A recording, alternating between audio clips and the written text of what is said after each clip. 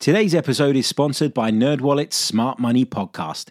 NerdWallet's trusted financial journalists use fact-based reporting for some much-needed clarity in the finance world, helping you make smarter decisions with your money. The nerds have helped me get smarter about things like planning for my tax bills so I don't dread April every year, producing a balanced budget, not just for football, and saving on travel because spending less on airfares means more money for an extra night and maybe a fancy dinner too. Listen to NerdWallet's Smart Money Podcast on your favorite podcast app. Future you will thank you. BetMGM has an unreal deal for sports fans in Virginia. Turn $5 into $150 instantly when you place your first wager at BetMGM. Simply download the BetMGM app and sign up using code Champion150. Then, place a $5 wager on any sport. You'll receive $150 in bonus bets, regardless of your wager's outcome. And if you think the fun stops there, the king of sportsbooks has plenty of surprises in store. Check out daily promotions, same-game parlays, live bets, and so much more. Download the app in Virginia today and get $150 in bonus bets instantly from your first wager. Only at BetMGM. BetMGM and GameSense remind you to play responsibly. See BetMGM.com for terms. 21 plus only. Virginia only. New customer offer. Subject to eligibility requirements. Rewards are non-withdrawable bonus bets that expire in 7 days. Please gamble responsibly. Gambling problem? Call 1-800-GAMBLER. Promotional offer not available in Washington, D.C.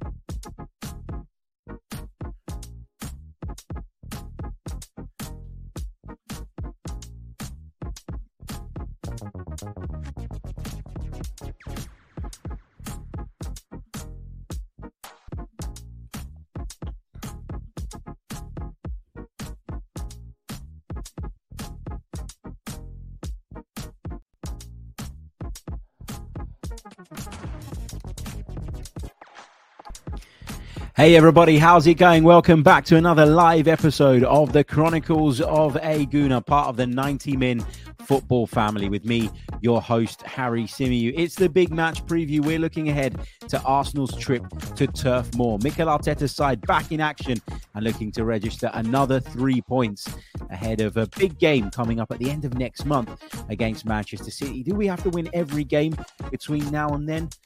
We might be able to drop a couple of points here and there, depending on how results go elsewhere. But when you consider who we're playing this weekend, there are no excuses. This is a must-win for Mikel Arteta's side. We're going to preview it in depth, as we always do, right here on the Chronicles of a Gooner podcast. Don't go anywhere.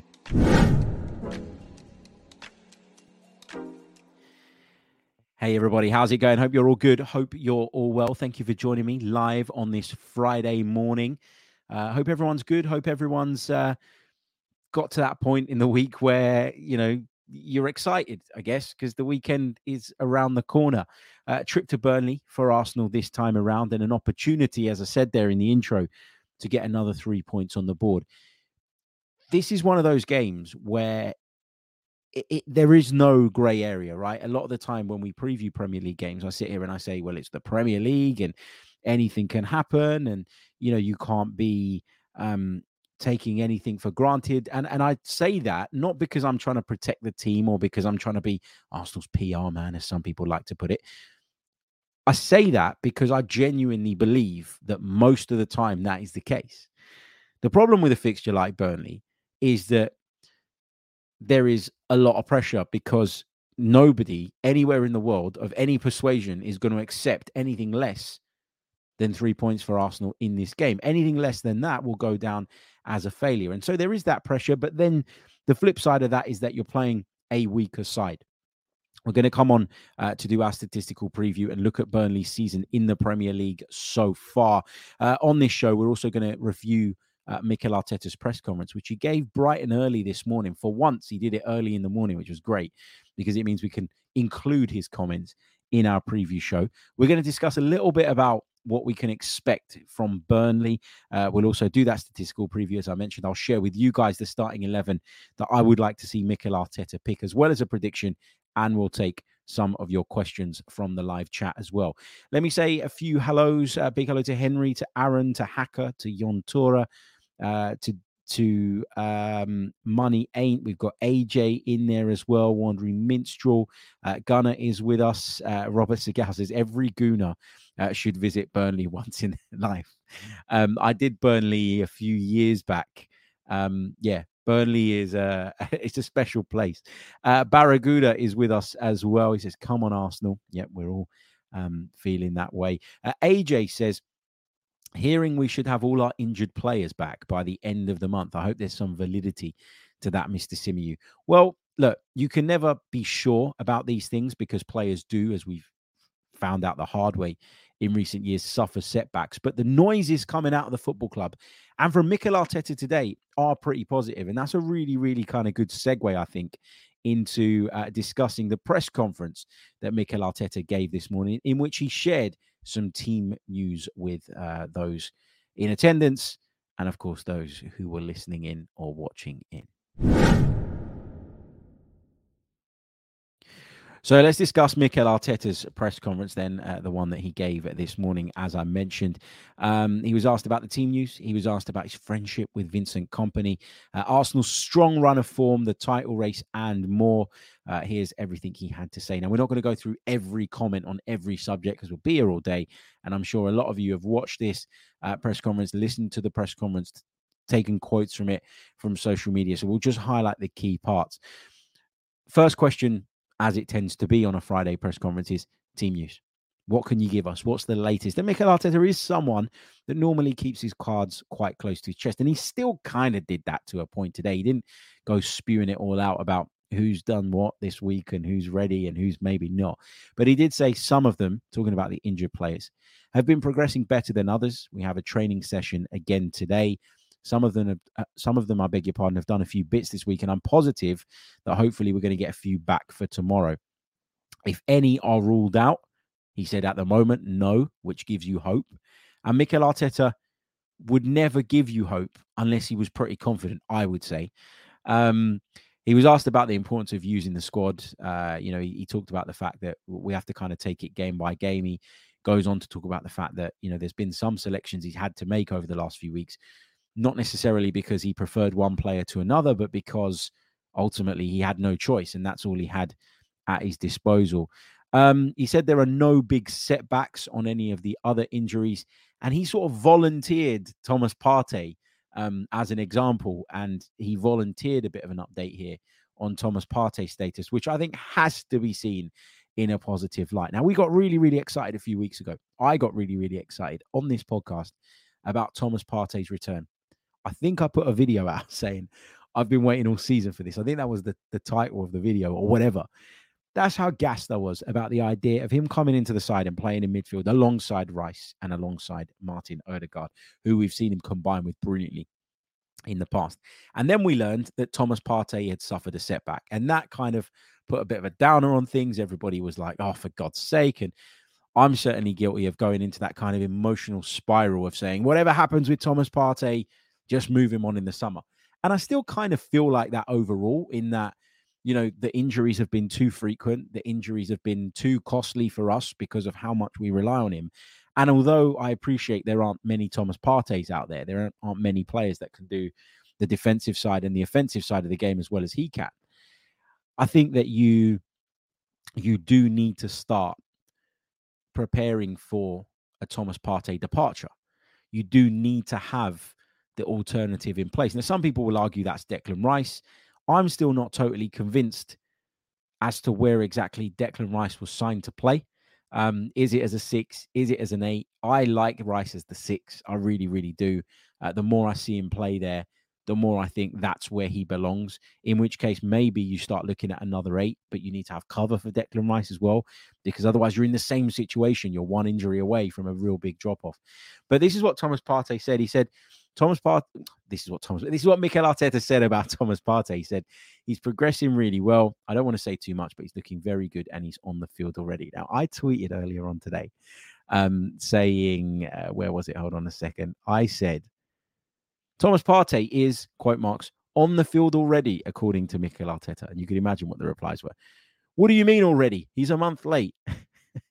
Den says, already? Adam, it's taking him a month to recover from a setback. Cook says, already. He's only been out all season, but yeah, no rush. I get what you're saying, but I don't want to misquote the manager. So I literally posted what he said. Like that's what you do. You quote someone. You don't make shit up to not wind people up on social media. But anyway, he was asked about keeping momentum going. He was asked about being involved in an exciting title race.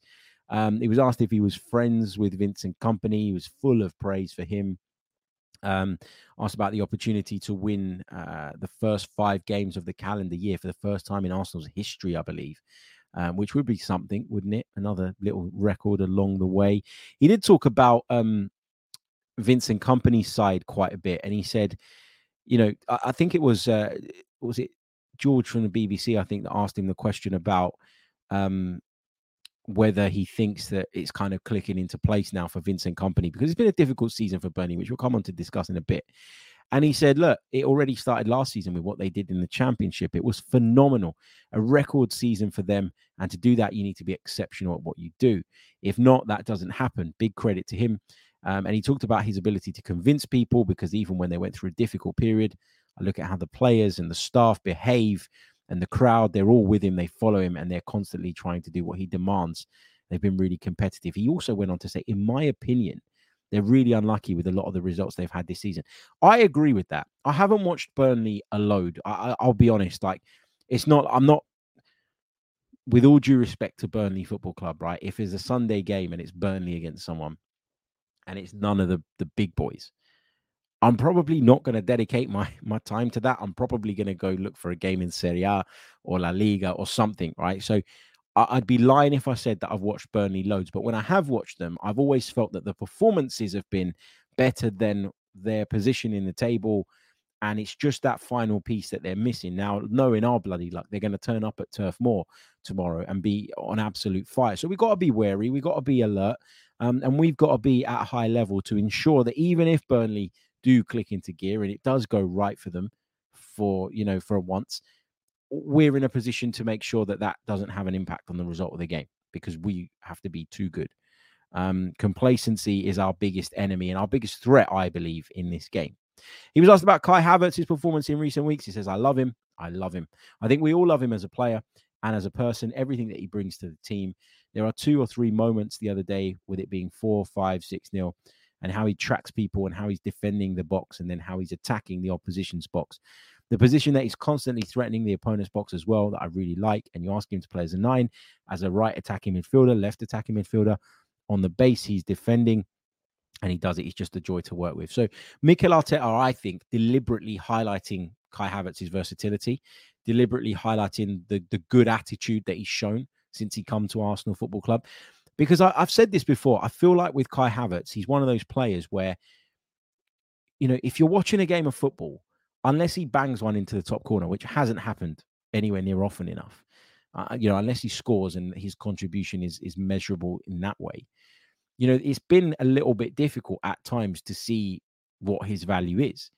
I think over time, watching him more and more, understanding more and more about his demeanor, the way he carries himself, we've all come to realize, I would say, that his attitude is spot on, that he works incredibly hard for the team, that he does have some very unique qualities, and that he, as I described on a podcast the other day, he's become Mikel Arteta's Swiss Army knife. That's what Kai Havertz is now. He is that player that you can use for a variety of different issues, and yeah, he might not be the greatest centre forward or the greatest centre midfielder, but when you think about the injury problems we've had this year, the fact that he's had to play in different positions, and you factor all of that stuff in, it's been quite a good acquisition, I would say. And people always hammer me for saying this, and I always get it, oh, look, you're just defending Kai Havertz. I said it the other day. There are signings that Mikel Arteta's made that I will happily sit here and say haven't really had an impact. Kai Havertz isn't one of those. I think he has had an impact. I just think that you really need to sometimes study the game. Sometimes you need to watch the game back. And sometimes you need to be a little bit more open-minded when going into your analysis to understand what it is that he brings to the team. Now, in the heat of an emotional game, you might miss that. You might overlook that. It's why I always watch games back. I think it's really, really important that if you get the time and the chance to do that, that you do before you start drawing conclusions about players. Because the way you feel about something in the moment can be very different to the way you feel about it 24 to 48 hours later. I really, really do believe that. He was asked about David Raya, who, of course, has improved of late. Again, Mikel Arteta using the opportunity to highlight what he believes David Raya's qualities are, and put a bit of positive narrative out into the ether with regards to his signing, the guy that he brought in the summer, that divided opinion just like Kai Havertz did. He said, what I like about David as well is what he does in goal, because he was asked about David Raya's distribution of late, which has been pretty impressive. He said the things that he prevents us from, you don't even see because they don't happen, because he's anticipated them. But yeah, obviously he came into an environment that was very challenging, but that's what I love about him. The players with the courage and the character and personality, when even it's like this, they want to be themselves and they push themselves to do that. He's earned the right to be very respected, and I'm really happy that he's winning. If we take it on, the Kylian Mbappe stuff, which I know is going to make a lot of headlines today. Obviously, we heard yesterday that Kylian Mbappe has informed Paris Saint-Germain that he'll be leaving in the summer. We all knew it was coming. His contract's up. And I think we all can kind of guess where he's going to end up. But Mikel Arteta was asked about this. I think the question was, we kind of all know where he's going. What do you think about it?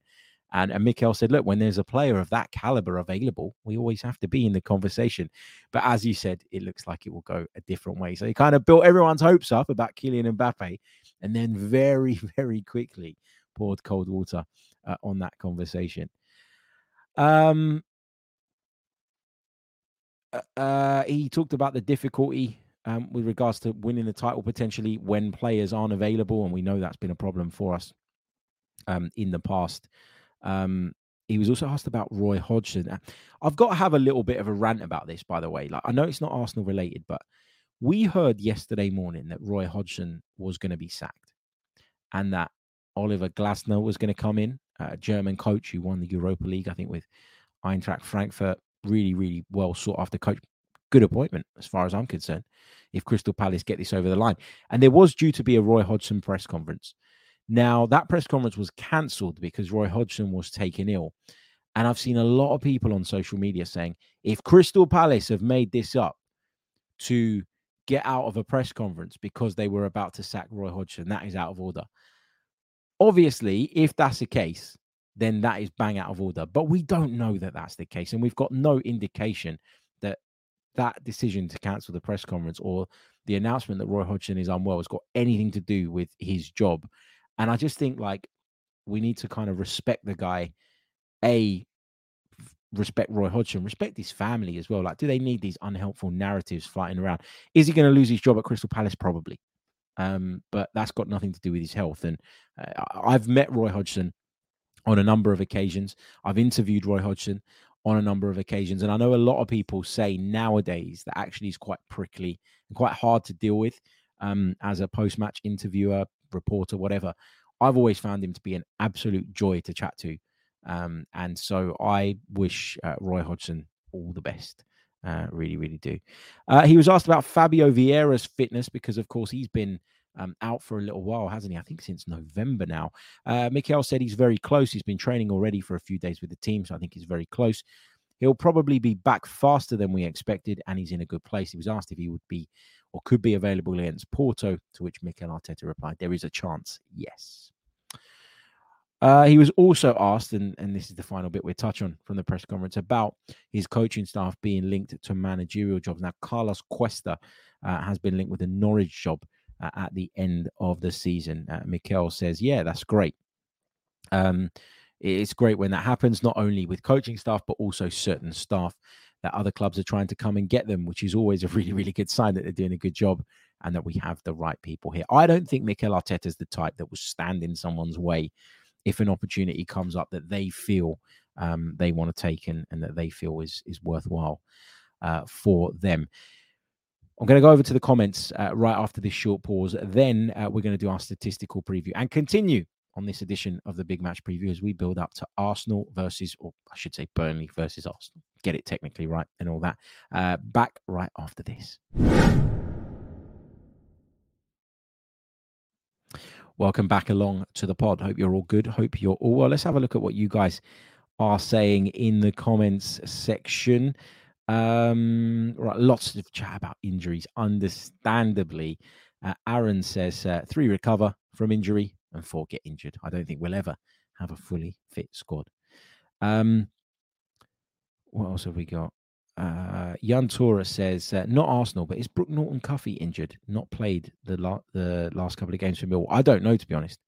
I don't know. I've not been massively impressed with him. I heard loads about him in the past. Millwall are struggling this season. I think they're in free fall at the moment, and they could find themselves in League One next season if they're not careful. What else have we got? Eric says, I made peace with Kai. Let us just trust Arteta. I think that's the right way. The right way to go. Django says, Oi H, I'm late, but intro music is funky AF. You know what that stands for. Brilliant. Archangel says Havertz isn't impactful enough. I think he is impactful enough. I think you're doing what a lot of people do, and I'm not criticizing people for doing this because I think it's a very common thing and it's fine. But you're looking at a certain set of metrics in terms of wanting justification over a player's importance. So you're looking at goals, you're looking at assists. I think that sometimes you have to look a bit deeper, and there are other things that players can bring to the table, which are then impact the number of goals and assists that others are able to provide. I just think that you need to scratch beneath the surface a little bit to understand exactly what it is that Kai Havertz brings to the table. But I really, really do think that he's having a positive impact. I really do. Tom says, Mbappe to Arsenal, make it happen, Edu. Still lots of Havertz criticism. I'm just bored of it, to be honest with you. Bored of it. Tom says, smash that like button, fam. Yes, please do. It really, really does help. Where are we on likes? Let me just refresh this page because it never refreshes in real time. Nowhere near where we need to be, guys. Come on, let's get the likes up. Subscribe to the channel as well if you're brand spanking new. If you prefer, you can, of course, listen to the pod on audio as well. Right, let's do our statistical preview, shall we? Let's have a look at some of the numbers around these two sides of the season so far and check out the head-to-head record. Turf Moor is the venue. Burnley versus Arsenal is the fixture. Let's have a look at the head-to-head record in Premier League history between these two sides. Not a great deal of meetings, just 17. Burnley haven't always been in the top flight. They've won just one of their 17 meetings with Arsenal in the Premier League. There have been 4 draws between the two sides, and the Gunners have won 12 of those 17 fixtures. So Arsenal have a really, really strong record against Burnley in Premier League history. I mean, should you take this really seriously? Probably not, because it's still a one-off game and anything can happen. But I do think these types of things, they do have a psychological impact. Like if you're a Burnley player going into this game and you look at it and you go, bloody hell, we've only beaten Arsenal once in 17. It can go two ways. It can give you extra motivation and make you think, well, imagine what a kind of result this would be. And, let's give it our absolute all to make it happen. It can also give you a little bit of an inferiority complex, I think. And that is something that Vincent Kompany will have to deal with anyway because of the difference in how the two teams are faring in the Premier League. But when the historical context gets brought in, I think it makes his job a little bit harder. If we look at the recent meetings between these two sides, if we go back over the last 5, there was a 3-1 win for Arsenal back in November at Emirates Stadium. I was away for this one. I think I was in Bratislava. I was on a stag do. I remember watching it in an Irish pub. Whenever you're abroad and you need to watch a game of football and you can't find anywhere to watch it, search for the closest Irish pub. They'll always have you covered. Sunday, the 23rd of January, 2022, we drew 0-0 with Burnley. If you go back to September 2021, we won 1-0 at Turf Moor. If you go back to the 6th of March 2021, there was a 1-1 draw. And there was a 1-0 win for Burnley. Their only Premier League victory against Arsenal came at the Emirates Stadium back in December 2020. We were going through an awful period at that point. I remember that. So if you look at it, although I've said that, Arsenal have been really, really dominant in this fixture over the years, we've only won 2 of the last 5 meetings. There have been 2 draws in there, and that single Burnley victory came in 2020, which was 5 meetings ago. between these two sides. If we take a look at the form guide, Arsenal have won 4 of their last 5. The perfect way to bounce back after disappointing results against West Ham and Fulham. The 5-0 win over Palace, the 2-1 win at the City Ground against Nottingham Forest, a 3-1 victory over Liverpool, and a 6-0 win at the London Stadium last weekend. Burnley haven't won any of their last 5. They've picked up 2 draws along the way, but they've suffered 3 defeats. The defeats came against Villa, City, and Liverpool. All teams you'd expect them to lose to be fair. It's no great scandal that they didn't win those games. A home draw with Luton would have been frustrating, 1-1, because, of course, they are also fighting for their lives down there. And a 2-2 draw with Fulham might have been frustrating as well, because although Fulham are better than Burnley, it's one of those fixtures that if you're a relegation candidate, you probably look at and think, okay, tough game, but it's not impossible to win. Whereas you probably look at City, Arsenal, Liverpool, and you think, bloody hell, like we're going to need to be at our brilliant best to make that turn into anything positive. Season so far, Burnley are second from bottom. They've won just 3 games in the Premier League this season. They've drawn 4 and lost 17. Arsenal obviously in third going into the weekend, 16 victories, 4 draws, 4 defeats. Arsenal score an average 2.21 goals per match. Burnley are just over 1 at 1.04. Average goals conceded, they're conceding over 2 goals a game. Arsenal just under 1.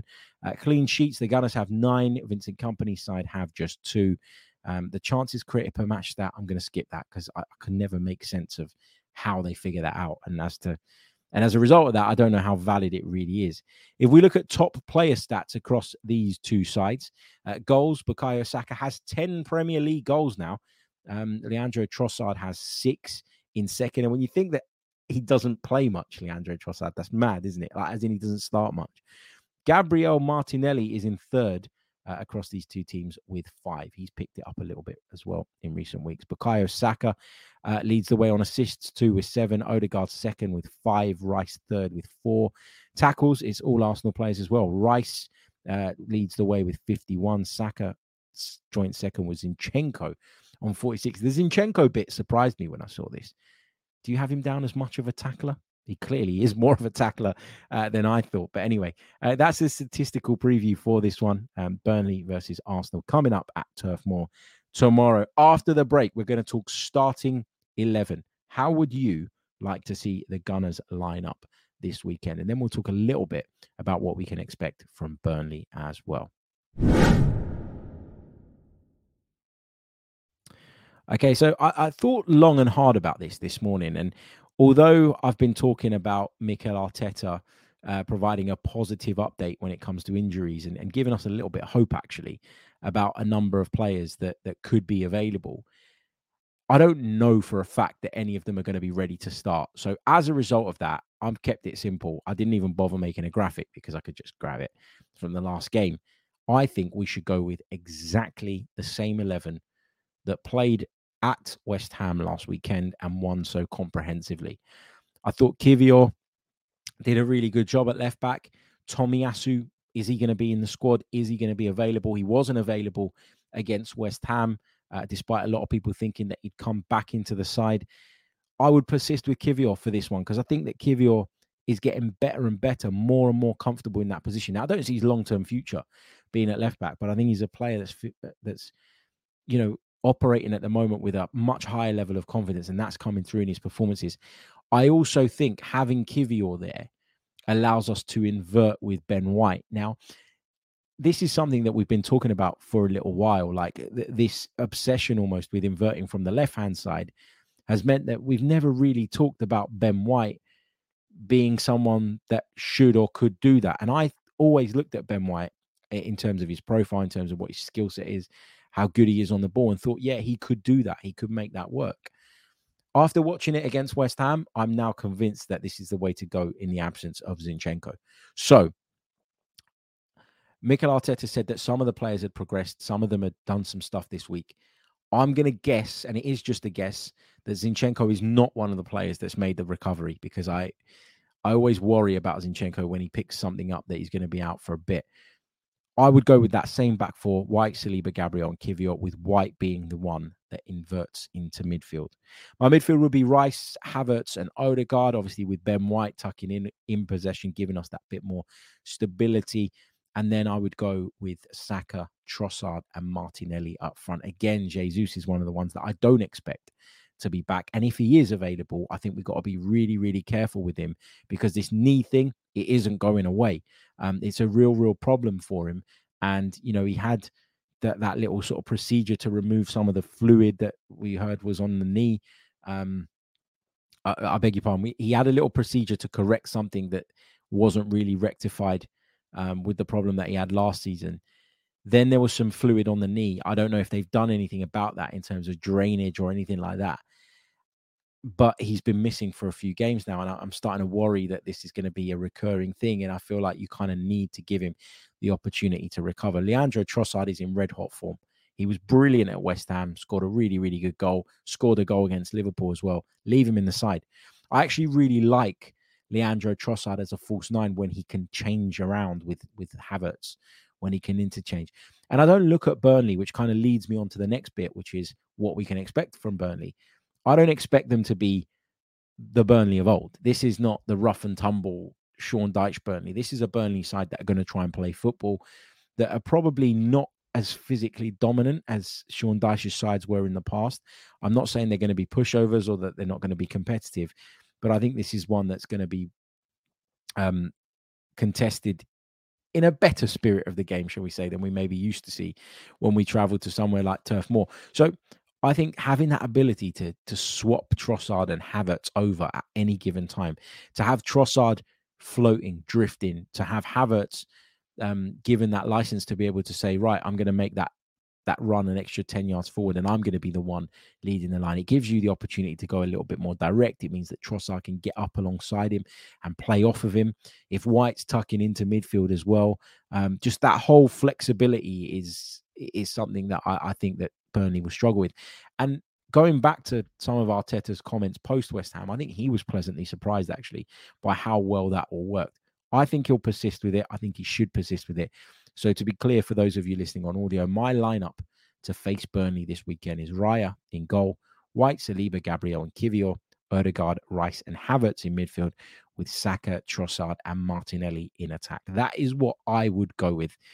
And it's probably what I think he's going to go with, by the way. Maybe one change here or there, but I'd like to see that tweet come out tomorrow. Unchanged 11. I'd be pretty happy and content with that. In terms of what we can expect from Burnley, I know I kind of briefly touched on it then. I don't think there's anything particularly I don't think there's anything particularly outstanding in terms of things that tactically we have to worry about. I think we are better than Burnley, and I think we should go into this game not too concerned by, I don't mean take them lightly. What I mean is I don't think we should be too concerned by their tactical setup. I think if we play our game, we're more than good enough to beat them. And that's why I'm not going to do such a deep dive as maybe we did against Liverpool or anything like that. But they've got tricky wide players. They've got pace. They've got a bravery about them in terms of the way they like to play football. And they can hurt you, man. They can. People will say, oh, they're 19th in the league and this should be a pushover. In terms of getting the result, there is no excuse whatsoever. Arsenal have to come back from Turf Moor with all 3 points in the bag. Nothing less than that will do. You will not catch me sitting here on Saturday night making excuses if Arsenal don't get 3 points on the board. But we might not have it our own way for 90 minutes because we're away from home, and there is always a possibility and a chance that Burnley do click. They've caused teams problems in the Premier League, far better teams than themselves, for 45-minute periods, for 60-minute periods. The problem is that when you don't have that quality in the final third to make the opposition pay, and you don't capitalize on the good moments and periods that you have in a game, in this league, you'll be punished. And I don't think that they've got it in them to play out of their skin for 90 minutes. I think that it is one of those things where, because the level is quite a bit lower, it comes in spurts. And if you can ride out those spurts, then your quality should tell in the end. In terms of my prediction, I'm going to go for Burnley 1, Arsenal 3. I think we're going to get the same scoreline that we got at Emirates Stadium earlier this season. I think Arsenal will score goals. I think Burnley will probably get a goal as well, because of how good I think they are as an attacking force. Again, they sometimes lack the quality in that final third. They don't always have that ruthlessness about them. in the sort of opposition penalty area. But I think the build-up play is really good and exciting, and it should be an interesting game to watch.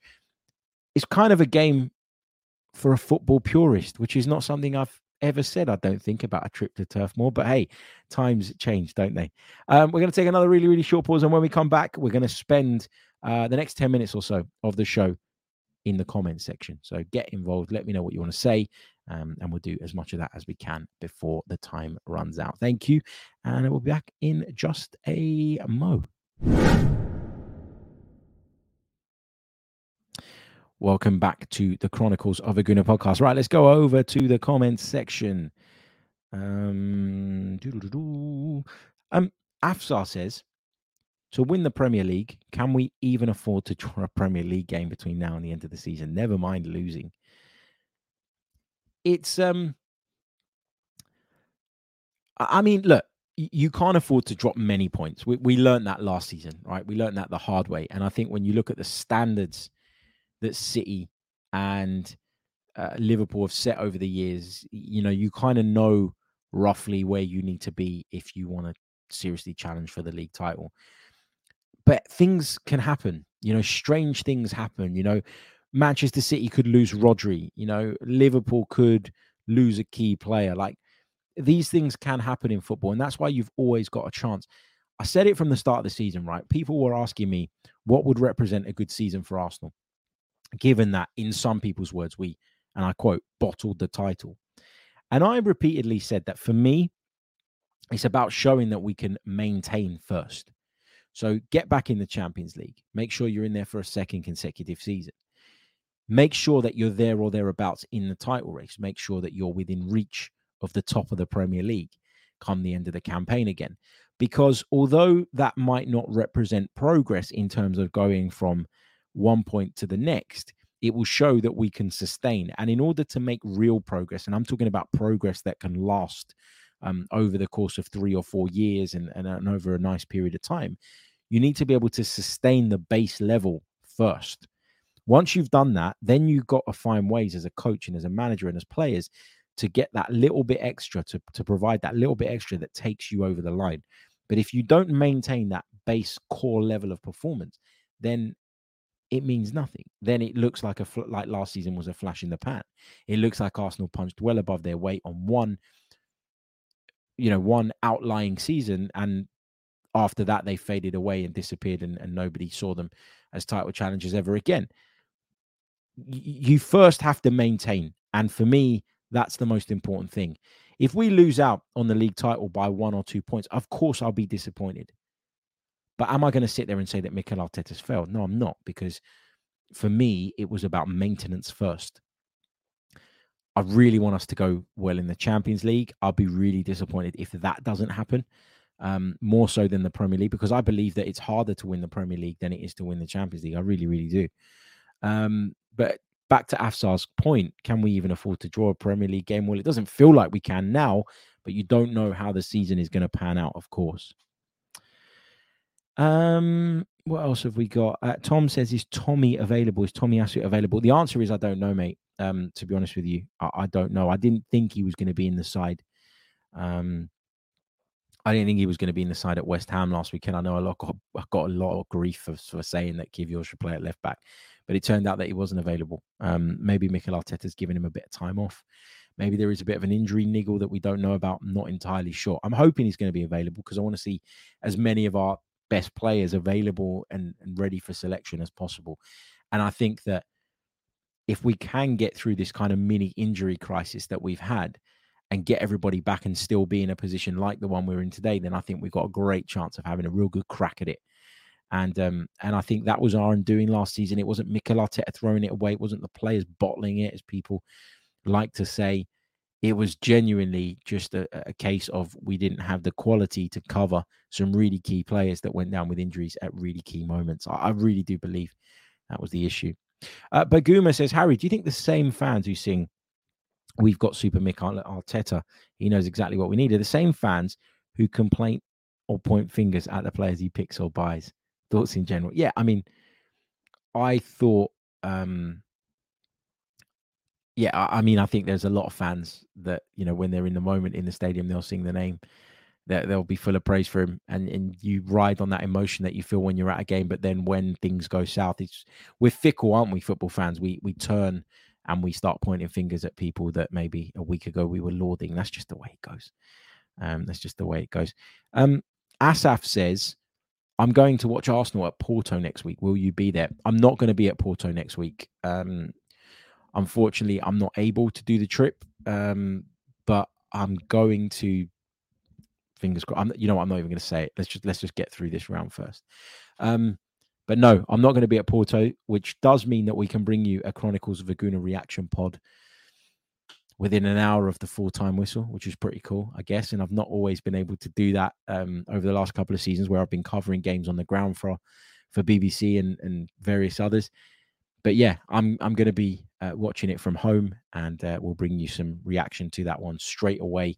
The second leg, which takes place at the Emirates Stadium, I'll be there, but not for the trip to the Dragao. I did go to the Dragao, though, earlier this season to watch them play Barcelona in the group stages. And I thought it was a really, really special place to take in a game of football. So wishing you all a safe trip. That are making the trip, of course. You're going to love it. It's a brilliant place. Aaron says, I actually feel like we could draw the City game if City were to lose at Anfield. If you offered me a draw against Manchester City at the Etihad now, I would take it 100%. Because then we've taken 4 points off them. We've beaten them at the Emirates and we've drawn away. Just like I was really happy with a point at Anfield earlier in the season. We then went on to beat them at the Emirates, 4 points off of them. You know, I'd be more than happy with that. You know, more than happy with that. If we were to take 4 points of both of those sides this season, nobody could turn around at the end of the season and say, well, the reason we didn't win the title, if that was the case, is because Mikel Arteta couldn't beat the very best because he'd have taken 4 points off of both of them. So, yeah. What else have we got? Aaron Knowles says, how do we get that song changed? He's talking about the Mikel Arteta song. Yeah, I mean, songs, they catch on, they stick. I don't really know how you go about changing those things, because when you've been singing one thing for so long, how can you change it? Aaron also asks, can I have your allocated Porto away ticket? I don't have one, mate. I don't have one. I just don't have one to pass on. Otherwise, I'd happily give it to the right person, send it to a good home, as they say. But yeah. Okay, Arsenal content says we always tend to pick up injuries when we get back into having midweek games. Fingers crossed we don't lose any other players just when the others are returning. You say that, and there's some validity to that point, but I also feel like we've picked up a lot of injuries over the last month and a half when we've not been playing many games. You know, I think we played 3 games in January, something like that. You know, February has been pretty okay in terms of 1 game a week so far. It's only now that the games are kicking in, but now is when we need the squad more than ever. So I actually think it was kind of better to suffer those injuries when we had less games. And fingers crossed, we can have as many of our key players available as possible and be much more competitive as a result of that, and then be able to freshen it up between games as well. Which is going to be really, really important in the business end of the season. Okay, guys, I am going to leave it there. Thank you so much for joining me on today's episode of the Chronicles of Aguna. It's the big match preview. We've been looking at Burnley versus Arsenal, which kicks off at 3 p.m. UK time on Saturday afternoon. We'll be back on Saturday evening with a reaction episode to that game. We'll be back on Sunday as well with some form of content. Not sure what we're going to do yet. I'm sure there'll be something to talk about to break down off the back of that game on Saturday. But lots to come over the weekend. Make sure you're subscribed to the channel if you're a YouTube viewer. If you're listening to us on audio, make sure you're subscribed, and please do leave us a review as well. Let's have a quick look at where we are in terms of likes on YouTube. Likes really do help. I hate asking for them, but they really, really do help. We're nowhere near where we want to be. So smash that like button. And if you're one of the cool kids that uses TikTok, give me a follow on TikTok at Harry Simiu as well. I've started posting regularly on there, and your support would be very, very much appreciated. I'll catch you all a little bit later on. Until the next one, take care of yourselves. Up the Arsenal. Come on, you Gunners. Let's beat Burnley. Let's bring those 3 points home. Until next time, goodbye.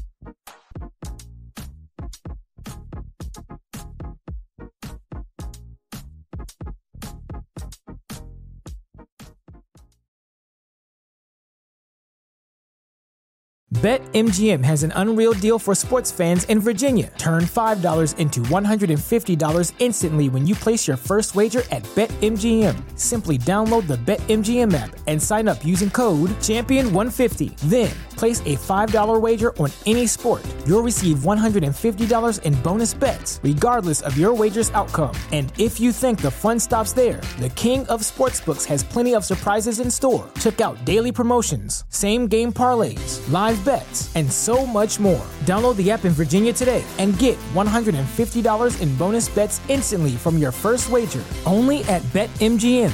BetMGM and GameSense remind you to play responsibly. See BetMGM.com for terms. 21 plus only. Virginia only. New customer offer. Subject to eligibility requirements. Rewards are non-withdrawable bonus bets that expire in 7 days. Please gamble responsibly. Gambling problem? Call 1-800-GAMBLER. Promotional offer not available in Washington, D.C.